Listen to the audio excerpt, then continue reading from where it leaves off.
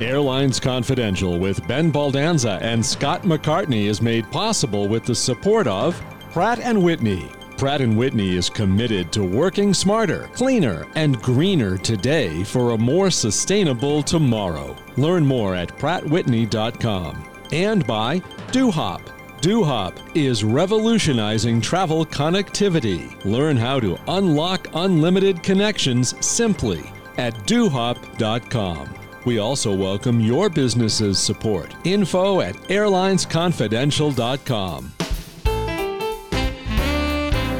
Welcome to Airlines Confidential.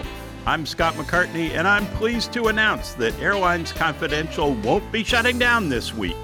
And Ben Baldanza, you may be the only one in Washington, D.C. that isn't shutting down. We're recording this a few days before the end of the government's fiscal year on September 30th. And without some kind of budget deal in Washington, the government will be shutting down. Be reassured, listeners, we are here for you. I'm here, Scott, and I'm not shutting down. I'm not shutting up, and I'm not shutting out. I wish my football team had a shutdown offensive line and cornerback. And I do hope the government doesn't shut down either. We're going to talk today to a stand-up guy who's also not shutting down, Chris Sloan. As regular listeners know, Chris visits from time to time on Airlines Confidential, always with interesting stories, and this one is really fascinating. Chris is going to give us an education on Braniff Airways, an iconic airline still loved by many. It's an interesting lesson.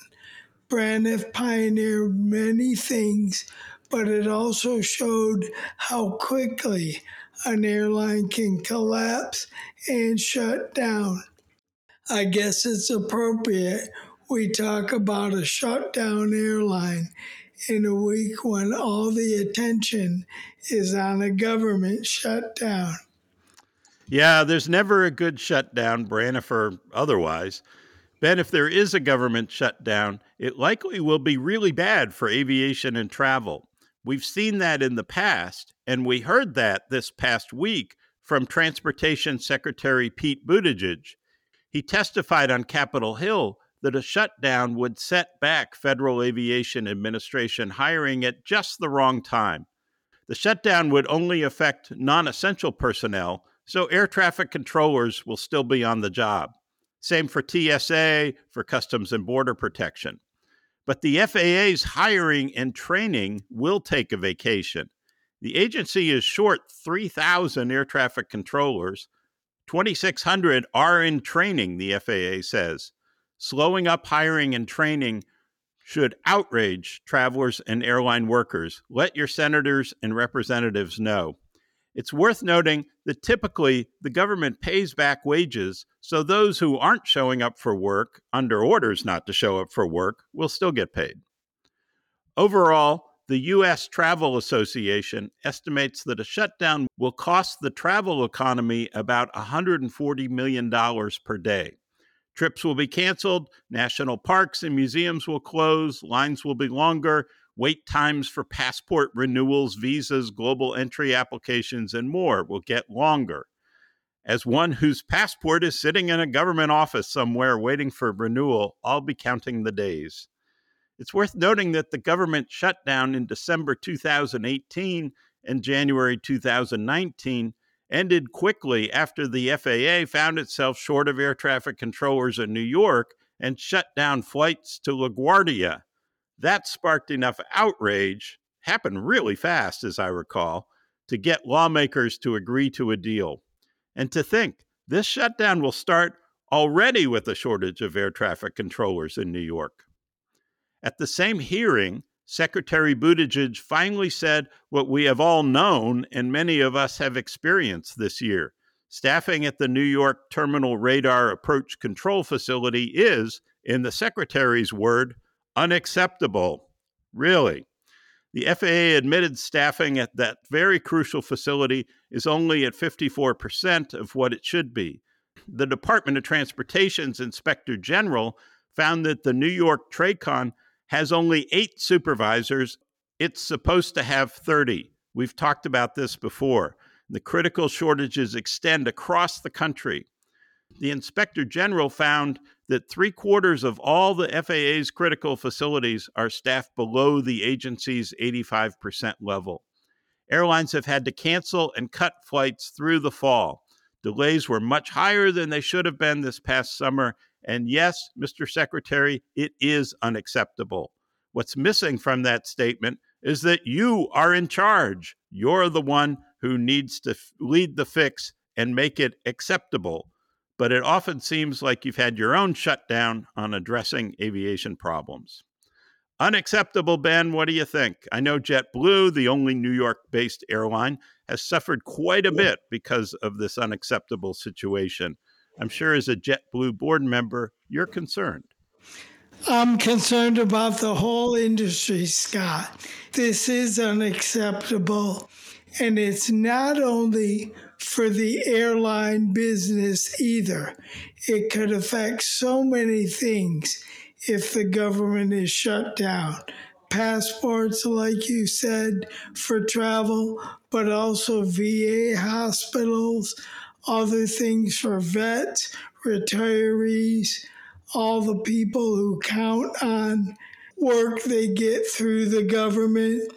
So it seems to me that some sort of bipartisan plan that include things the Democrats really want and the Republicans really want could come together to fix this right now.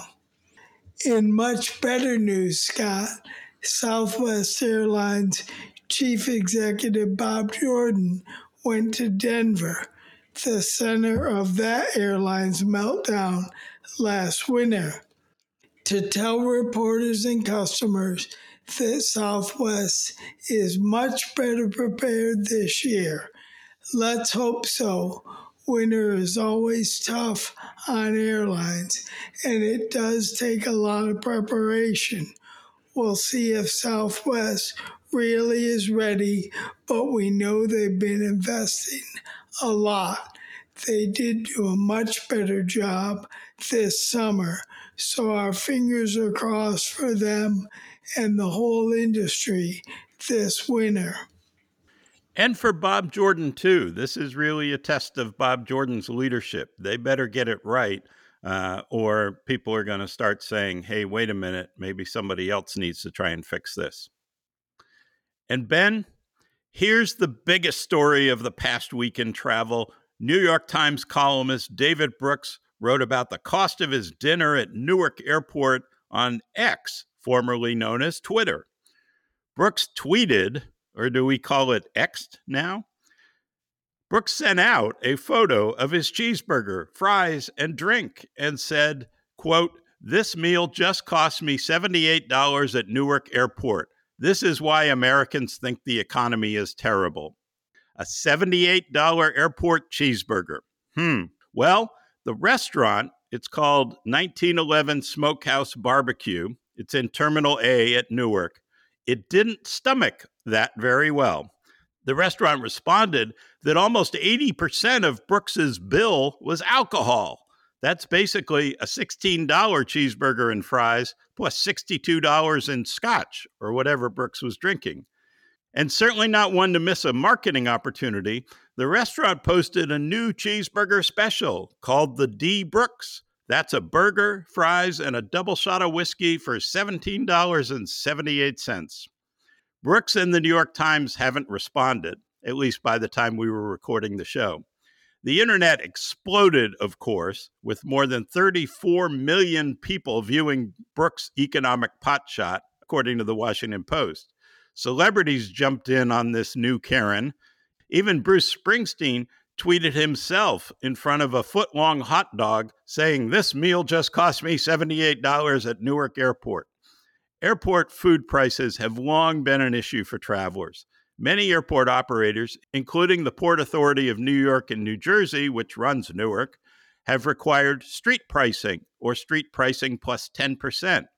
Yes, you may pay $5 for a bottle of water. Street pricing is not always relief for travelers. Vendors go out and find the most expensive convenience store and call that street pricing. I've found anecdotally that prices for food and beverage are higher at big stadiums these days than at airports. And there are similarities. Just like the team taking a cut of concession sales at the stadium, airports often take a cut. Airport real estate is expensive for vendors, and it's expensive to operate in the airport environment where employees have to be badged with background checks, supplies can't be just dropped off at the loading dock, and customers are always in a hurry. I'd add that I, for one, am glad that there are good burgers to be had at airports and good whiskey, too. The days of the 3-day-old hot dog on warming rollers is gone at airports. They have really upped their game, and yes, it costs more. If Brooks was really concerned about his wallet, there's a Jersey Mike's nearby in Terminal A. I just don't think expensive whiskey is why Americans think the economy is terrible. Never a dull moment at Newark, right, Ben? At least it was a hamburger and not a bologna sandwich, or in the case of Washington government, a plate of pulled pork. That's funny, Scott. I love this story. When I first saw it, the headline was $78 at Newark Airport for lunch with a question mark. And I'm saying, what did this guy have for lunch? And then I read the story and I thought, that's the state of media today. Yeah. We take the sensational piece of it and talk about it, but ignore all the whiskey or the scotch or whatever. But I applaud the restaurant for being proactive and saying, look, let's set the record straight, and then having some fun with it by offering a real nice special. So kudos to them for saying, hey, don't stop coming here. It's not us. Great job by them. Well, it looked like a good burger, and I'd certainly stop by next time I go through Newark. But when I saw the D. Brooks special for $17.88 with 2 shots of whiskey, I thought, man, that is a Ben Baldanza special right there. He took a page right out of your marketing book. I know it is great. I don't know if it would make me take the train from Terminal C if I were connecting there. But if I'm in Terminal A, count me there. Yeah. And Terminal A just got rebuilt and reopened. So there's a lot of new vendors there. This one's a local Trenton vendor and, a real family business. Honestly, I'd much rather see them there, even if the burgers are $16 than another McDonald's at the airport. Well, Airlines Confidential wouldn't exist without the support and nourishment of our sponsors. We want to thank Pratt & Whitney. At Pratt & Whitney, the pursuit of more sustainable aviation is foundational. For decades, Pratt & Whitney has been at the forefront of revolutionary advancements in aircraft propulsion technology. And by working smarter, cleaner, and greener today, they are committed to supporting the aviation industry in its goal of reaching net zero CO2 emissions by 2050. Learn more about Pratt & Whitney's smarter technology, cleaner fuel, and greener business at prattwhitney.com. And we want to thank DoHop, which is revolutionizing travel connectivity. DoHop is a travel technology provider, enabling airlines to expand their networks, offer more connectivity, create additional partnerships, and focus on improving the customer experience with more offers, services, and travel options. Airlines benefit from generating additional revenue, lowering their costs, and maintaining full customer ownership. Plus, in the event of travel disruptions, DoHop works with their airline partners and offers assistance in helping passengers reach their final destination. Visit dohop.com. That's DOHOP.com. We are excited to be joined by our roving correspondent, Chris Sloan. Chris is an accomplished aviation journalist and TV producer and former student, once upon a time, of Ben Baldanza, and general aviation nerd. So, Chris, it's great to have you back on the show. You recently did a really interesting thing. You went to a Braniff employee reunion and got a very rare look at Braniff archives. I know Braniff is very special to you and to many in aviation, since it was such a colorful, fun airline that was quite foundational before and after deregulation. So tell us about your Braniff passion and connections to that airline. Well, I'm really glad to be here, and I'll even use a Braniff tagline. So I'm glad to be here and that I got here in flying colors. Braniff is very special to me on a number of levels. I mean, I'm originally from Oklahoma, and Braniff was founded in Oklahoma. It was actually, the first service was Oklahoma to Tulsa, and the brothers Paul and Tom Braniff were from Oklahoma City. And believe it or not, this many years later, that's actually where the headquarters for the company officially is and remains. When I was growing up in Oklahoma, most of my family was in New York and South Florida. So Braniff was our shuttle. That's what winged our way to the tropics or the big city. And Braniff represented, kind of escaping from Oklahoma. Not that Oklahoma's a bad place; it's a great place. But it was always an adventure because the airplanes were like jelly beans in the sky. Brightly decorated colors and it just had a lot of flair, and it really is the company that instilled my interest in aviation. And then thirdly, which is kind of getting ahead of ourselves, but Braniff uniquely commissioned 2 aircraft to be painted by the artist Alexander Calder, and they were true masterpiece works of art. In fact, the design was so unique and different that they were considered the most viewed pieces of masterpiece art in the world and history because they were flying airplanes. And we were so enamored by one in particular, which was one that was commissioned for the spirit of 76, the nation's bicentennial, that we named our son, one of our sons, Calder. Calder Jacob Sloan was his name. He's since passed, sadly. But he was named after that airplane and really inspired by Braniff. And that was completely my wife's idea. So Braniff on many, many levels is very personal to me, and I'm really excited to talk about them. And a much better name than DC-9, Chris. Well, we named our dogs Pratt and Whitney, so I guess we followed it up. That's great. Well, why did Braniff go bankrupt and shut down in 1982? I was in college then, and my recollection is that it was a combination of high fuel prices and getting stumped by American, which moved to Dallas after deregulation and started a hub we all know and love now. Yeah, I mean, that's really a lot of it. I mean, Braniff was a unique company, and, I guess backing up, understanding a bit of what their network looked like at the time, but they were very unique in that they were ahead of their time. I mean, they really pioneered the hub and spoke system. DFW was their main hub. Dallas Love was their headquarters. And they operated basically North America, hubbing very much around Dallas and a little bit in Minneapolis and Kansas City. And then they had a massive franchise in Latin America, which later became Eastern Airlines and then American Airlines Latin American franchise.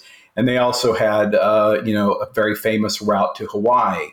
So this is a bit of an airline that was like Icarus that flew too close to the sun. I mean, they had an illustrious history. They were very, very high profile, which we can get into a little bit later, that really belied the size. It actually was not that massive a company. It was only at its peak about a 6% market share prior to deregulation. So when deregulation happened in 1978, like many airlines, they were not necessarily in favor of it, but they realized, and this story will sound familiar, is that they had to achieve scale and relevance or they weren't going to succeed. So nearly overnight, they made it when the CAB basically was going away.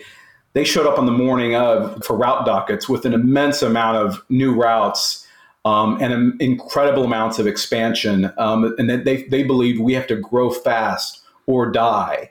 And even that day, I don't exactly remember what month it was on the timetable, they inaugurated like a record number of new stations and routes in one day. And so at the same time, they acquired massive amounts of equipment, massive amounts of debt. And then this not only happened domestically, but at the same time in 1978, they did things like begin massive expansion into Europe, flying to Brussels and Amsterdam and Germany, in addition to where they'd only had one route to London. And then they found themselves flying to Asia, to Singapore and Guam. They did not, while they were trying to get service to more mainstream destinations like Japan. And at the same time, ordering 747s. And then on top of that, they operated not subsonically, but they had an interchange with British Airways and Air France, so the Concorde. So they became extremely ambitious. And as you rightly point out, Ben, at the same time, American, very much went into the heart of Braniff and relocated corporate headquarters and built in direct competition the DFW hub and commenced a price war. And also, there was a predatory pricing element and an antitrust war that went on there that came out of a conversation between Robert Crandall and the CEO of Braniff at the time. And then not only do you have the competitive forces, but at the same time, the economy went south rapidly. You had a massive increase in the price of fuel. You had inflation rates in that recession went to 20%. Braniff had all this debt. And at the same time, they had always had this was an airline that had for its entire existence been amazingly profitable, always profitable, in fact, ridiculously profitable with a very strong credit rating. And in very, very short order, in roughly 3 short years, they went from being this absurdly profitable, trend-setting airline to being the first major U.S. carrier, not only to go into bankruptcy, but to completely stop and eliminate operations, which happened, and I remember the day where I was, in May 12th, I believe, 1982, and they stopped completely, and it took them a full year to reorganize. It wasn't just a Chapter 11 where they came back or continued. It ceased operations. And that was a very, very dramatic thing. And, that had not happened before in this country. And then, obviously we had Pan Am and Eastern follow suit. So Braniff, resurrected itself in 1984 through 1989, but a very, very different brand and a very different mission, much more of a business-oriented carrier that was based originally out of Dallas and then really hubbed at Kansas City and Orlando. It was reformed by the Pritzker family-owned Marriott. Never really found its footing. And then that second iteration went bankrupt in 89. Uniquely, though, they were the first airline in the U.S. to operate. They literally took delivery of the Airbus A320s, but never really operated them, or maybe for like a week.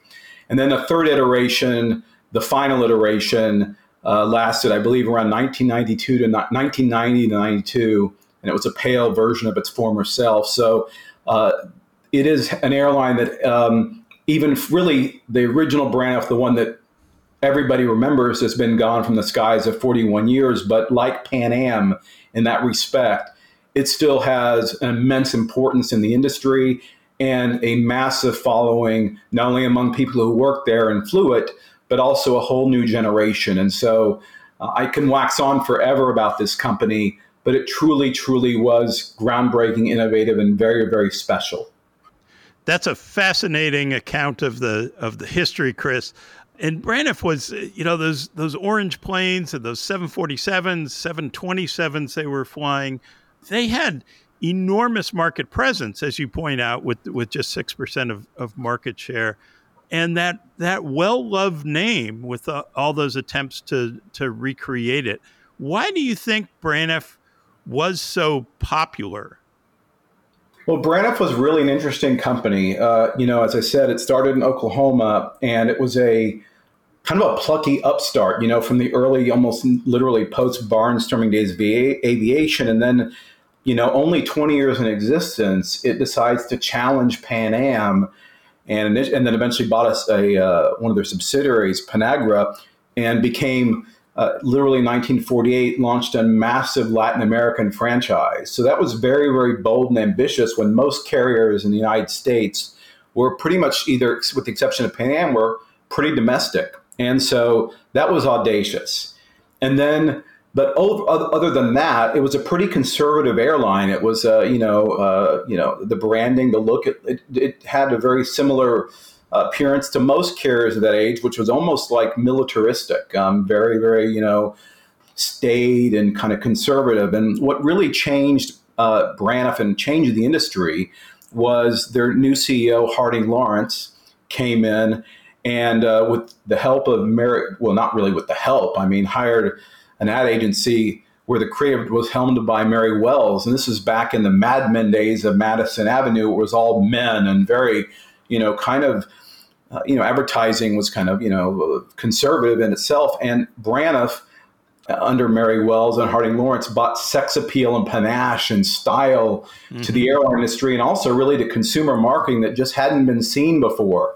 And so they hired artists and designers and, Pucci and Alexander Gerard, and to give the airline this sex appeal. So all the planes were painted in different colors, like purple and lavender and blue and green. And the flight attendants wore these high fashion uniforms and literally would do things like air stripping, where they'd have 5 levels of clothes and they'd play, very suggestive music in the aisle and serve these elaborate meals and cocktails. And they brought a theatrical sense to the flight. And they, hired Alexander Calder to design kind of the original logo jets, except they were true masterpieces of art. So they had this, the idea of the campaign was called The End of the Plane, and their level of sophistication was, it was very first class, and they would carve Chateaubriand and caviar, and the customer experience was, it was just bigger than life. And this was a kind of a hometown Texas conservative company that all of a sudden, Texas and the Dallas and the oil and that era, they just brought glamour to the skies. And at the same time, they did very, very innovative things that, like we talked about, a standardized fleet. The domestic fleet was entirely 727s towards the end there for the last 10 years. They flew a single 747, and it was the highest utilized 747 in the world. And all it did was fly back and forth between Fat Albert. It was probably the most famous airliner single of it in the U.S. just every day between Dallas, Fort Worth, and Honolulu. And then they were also the only U.S. airline to operate Concorde, which they would fly in interchange with their crews and their flight attendants and pilots between Dallas, Fort Worth, and Washington, subsonically, and then the British Airways crews and Air France would take over to Europe. So they did audacious, bold things.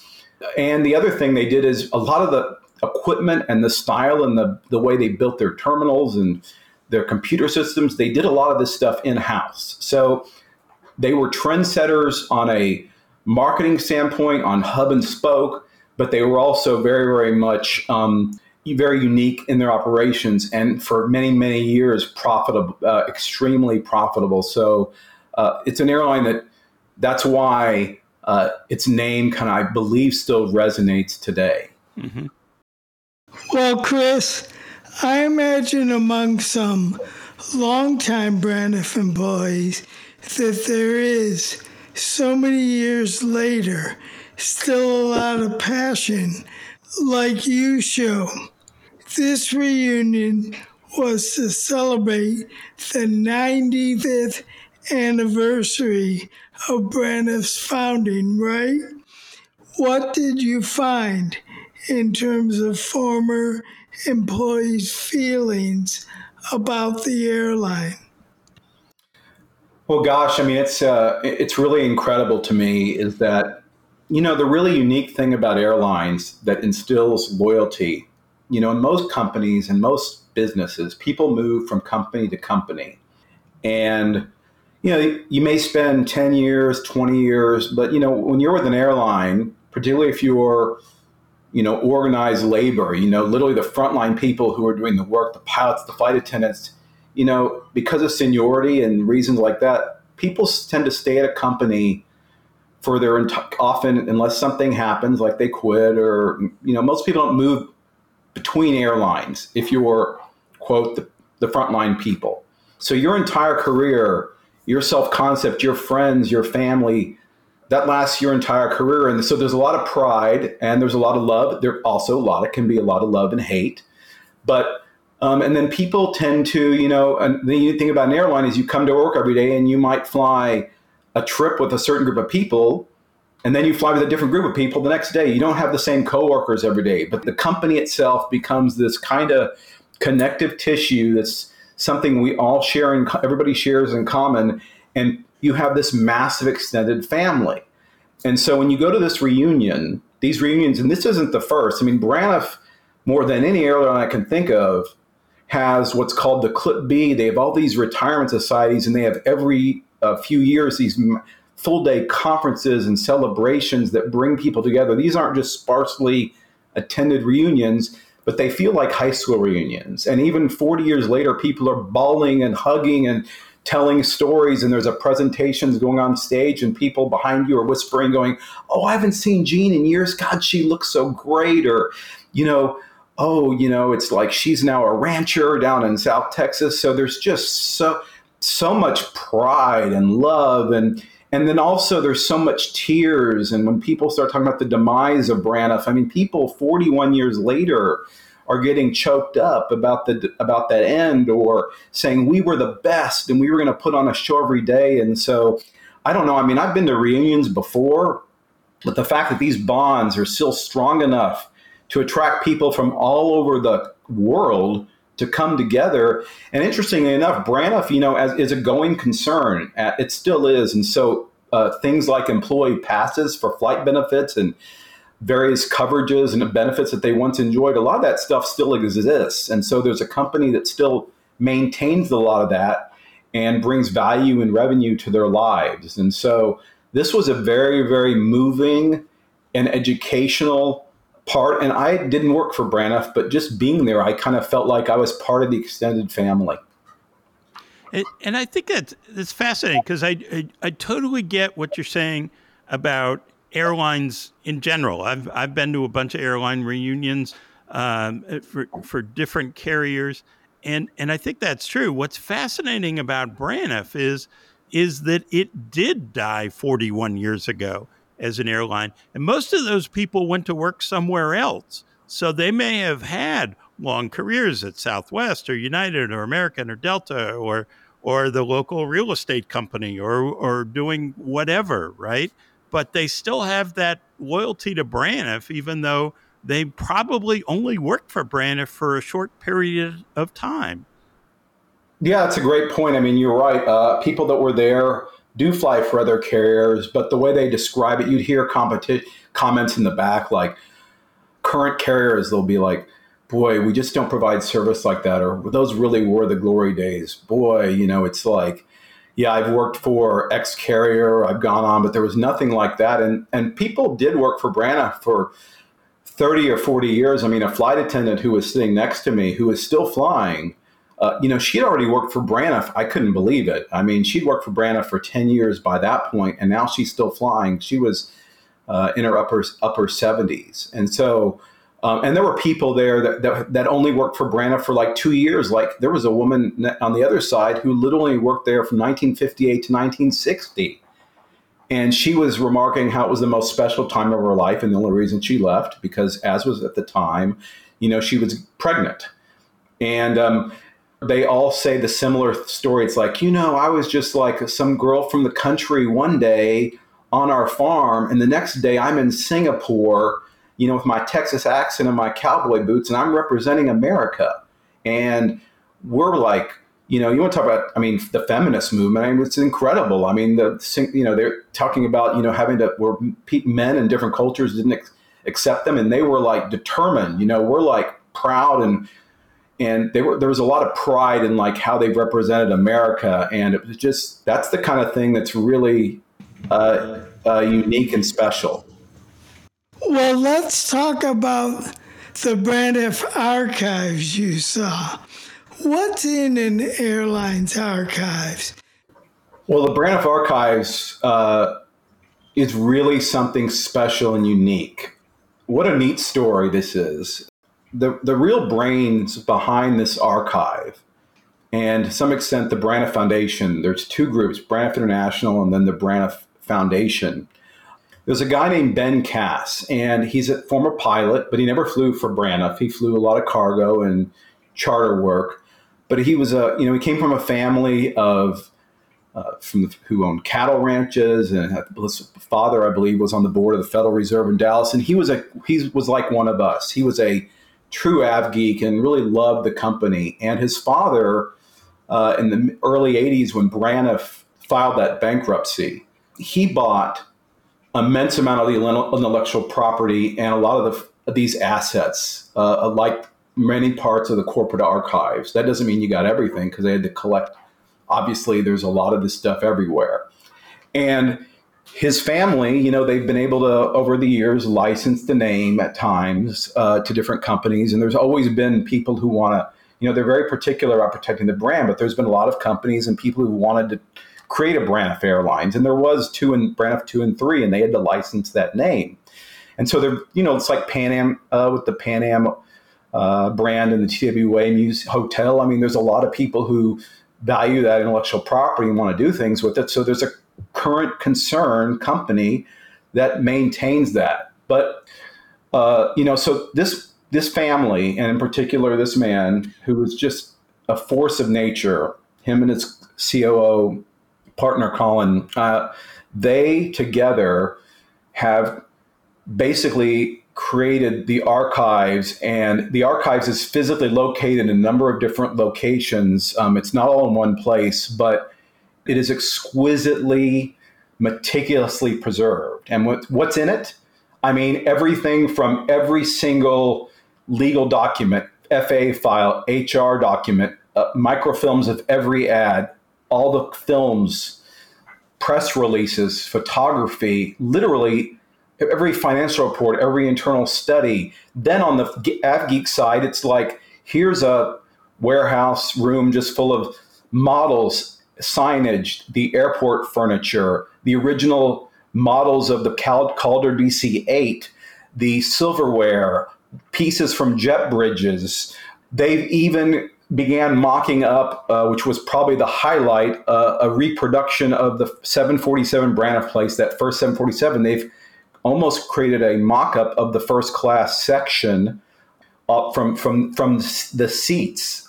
Their offices are literally decorated with the original Terminal of the Future Dallas Love Field furniture. So the amount of what's in there and how perfectly organized it is just mind-blowing. Now, from a public display standpoint, what they do with the archive, these guys are very technical, forward-thinking people. They've digitized somewhat, they say, 13 terabytes of data, photos, literally the entire collection. When I say, imagine a library of library racks, and every box with every ad, all this stuff, great matters of it has been digitized, and they are going to be placing a lot of this online.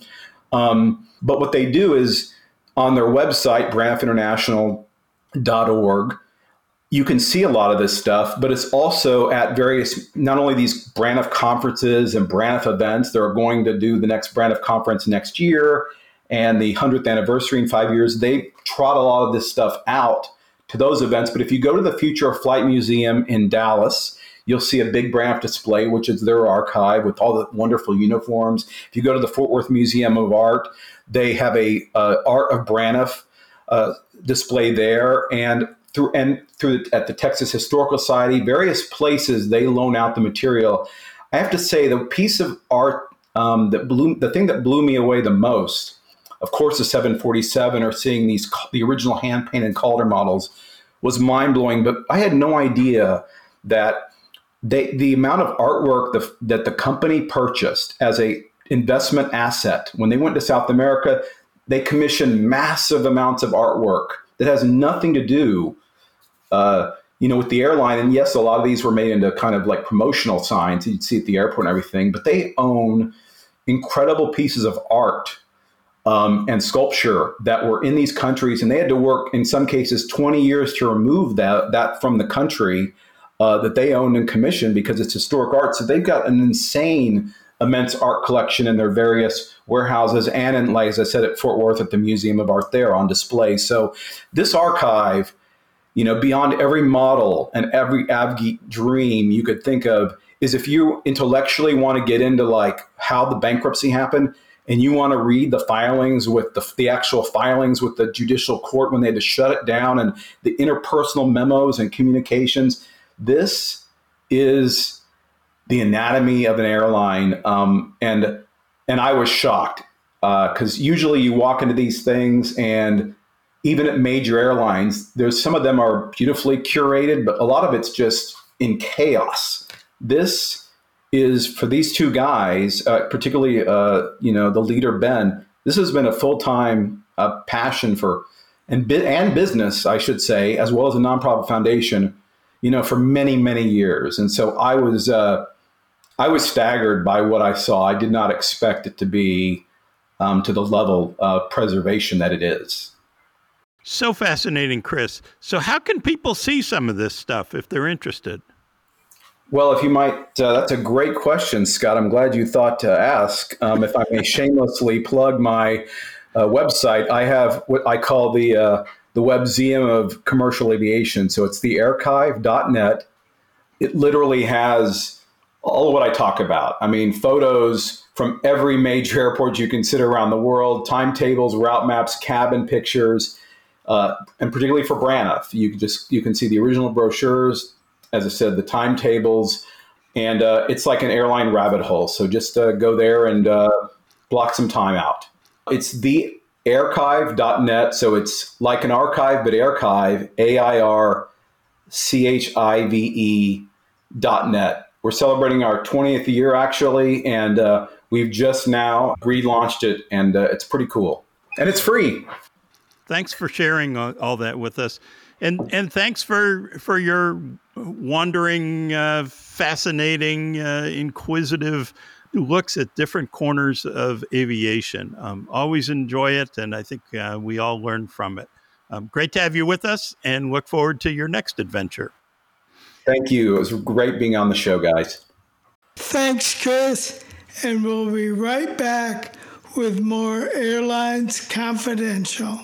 Promotional consideration provided by the Archive.net, celebrating 20 years with a fresh new look and over 60,000 items of AvGeek goodness. It's the hub of air transport history, and you're welcome aboard. The Archive.net.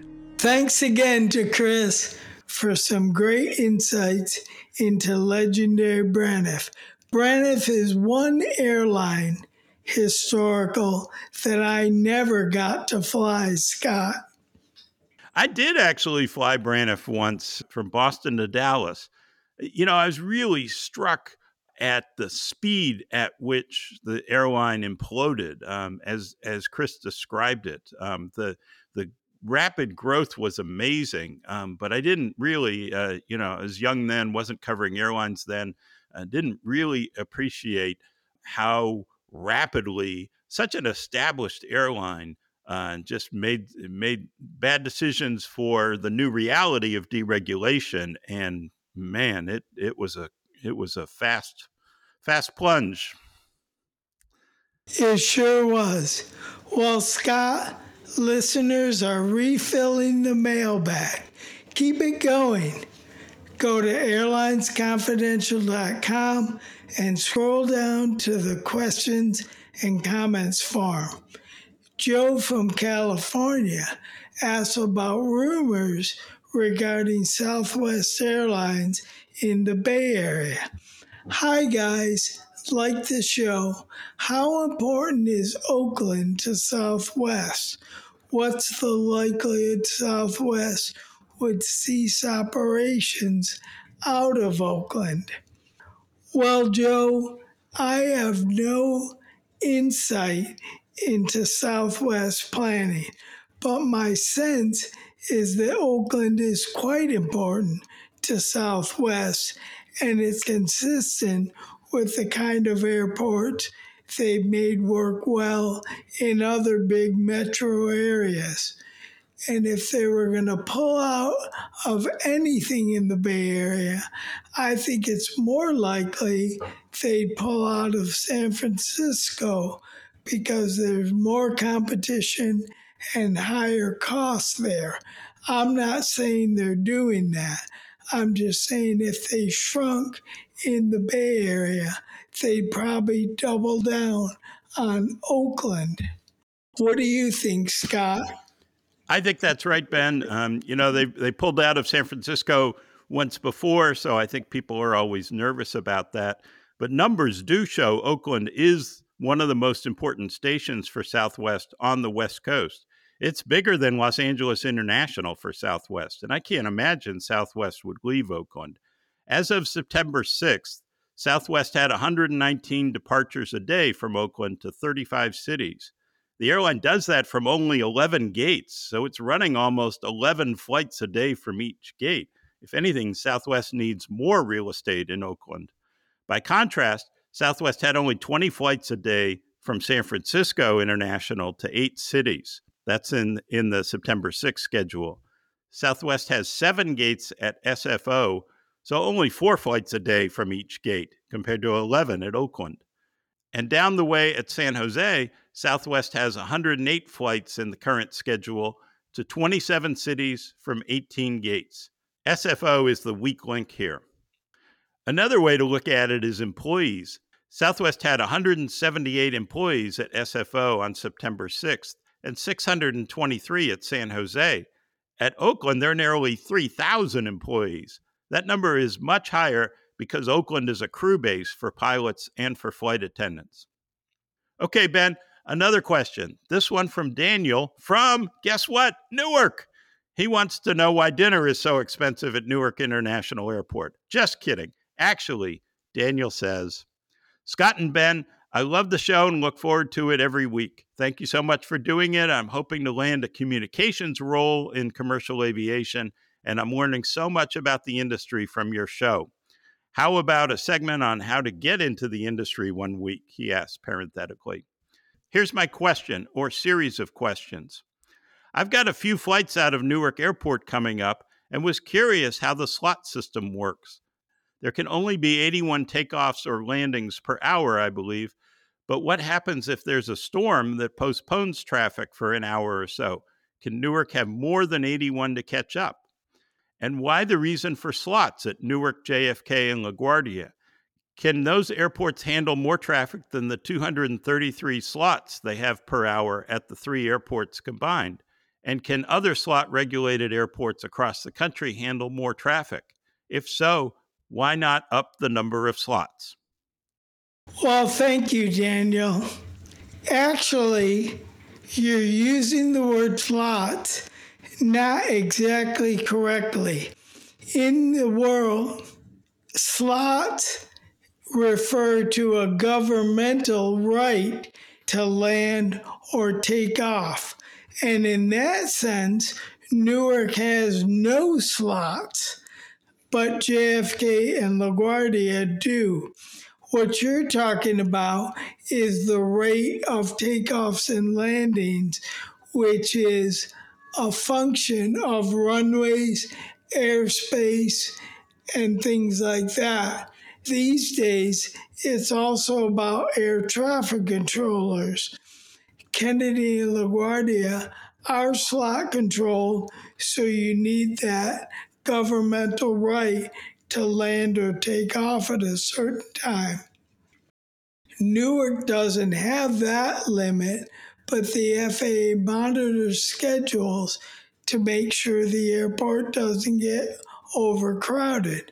Chicago O'Hare LA and San Francisco are the exact same way. But the FAA does set a maximum arrival rate and a departure rate for every airport. If the number of expected arrivals gets above that, the FAA restricts takeoffs and imposes delays. If storms reduce the capacity, planes have to sit on the ground and wait. Planes need spacing so a landing jet can exit the runway before the next airplane lands. And controllers can only safely handle so many airplanes at the same time in each sector of airspace. So the FAA has traffic management controllers who make sure no runway and no airspace sector gets overloaded. Someday, technology may change the workload and improve airport operations so that there aren't so many delays, and you could up the arrival and departure rate. As it is now, reduced visibility or non-standard winds can force a reduction in arrivals and cause a lot of delays at many airports. But technology can reduce those weather-related slowdowns. This is all just a great example of why we need more controllers and better technology. Even congested airports like Newark can have increased capacity if we get on it. And Daniel, to your specific question about what happens with those storms, and then you have a whole lot of airplanes that want to get to Newark after the storm has passed, the same rules apply. They meter them so that they don't get overloaded. And so it's first come, first serve in most cases. Airlines can give some flights higher priority and get those in. A flight with a lot of people on an international connection, for example, or a flight with some VIPs on board, they can get preferential treatment in the system. But the rest of us just have to wait until it's our turn. And that's why delayed flights will stretch late into the night. Scott, I guess there's just a lot of demand for those $78 burgers. That's right. That's right. If you're going to get delayed, the 1911 Smokehouse is the place to do it. That's right. Well, thanks for listening. Thanks again to Chris Sloan. I hope all of you were as excited to hear about Braniff as I was. We'll have more next week on Airlines Confidential. This podcast is produced by Mass Media. Info@massmedia.net.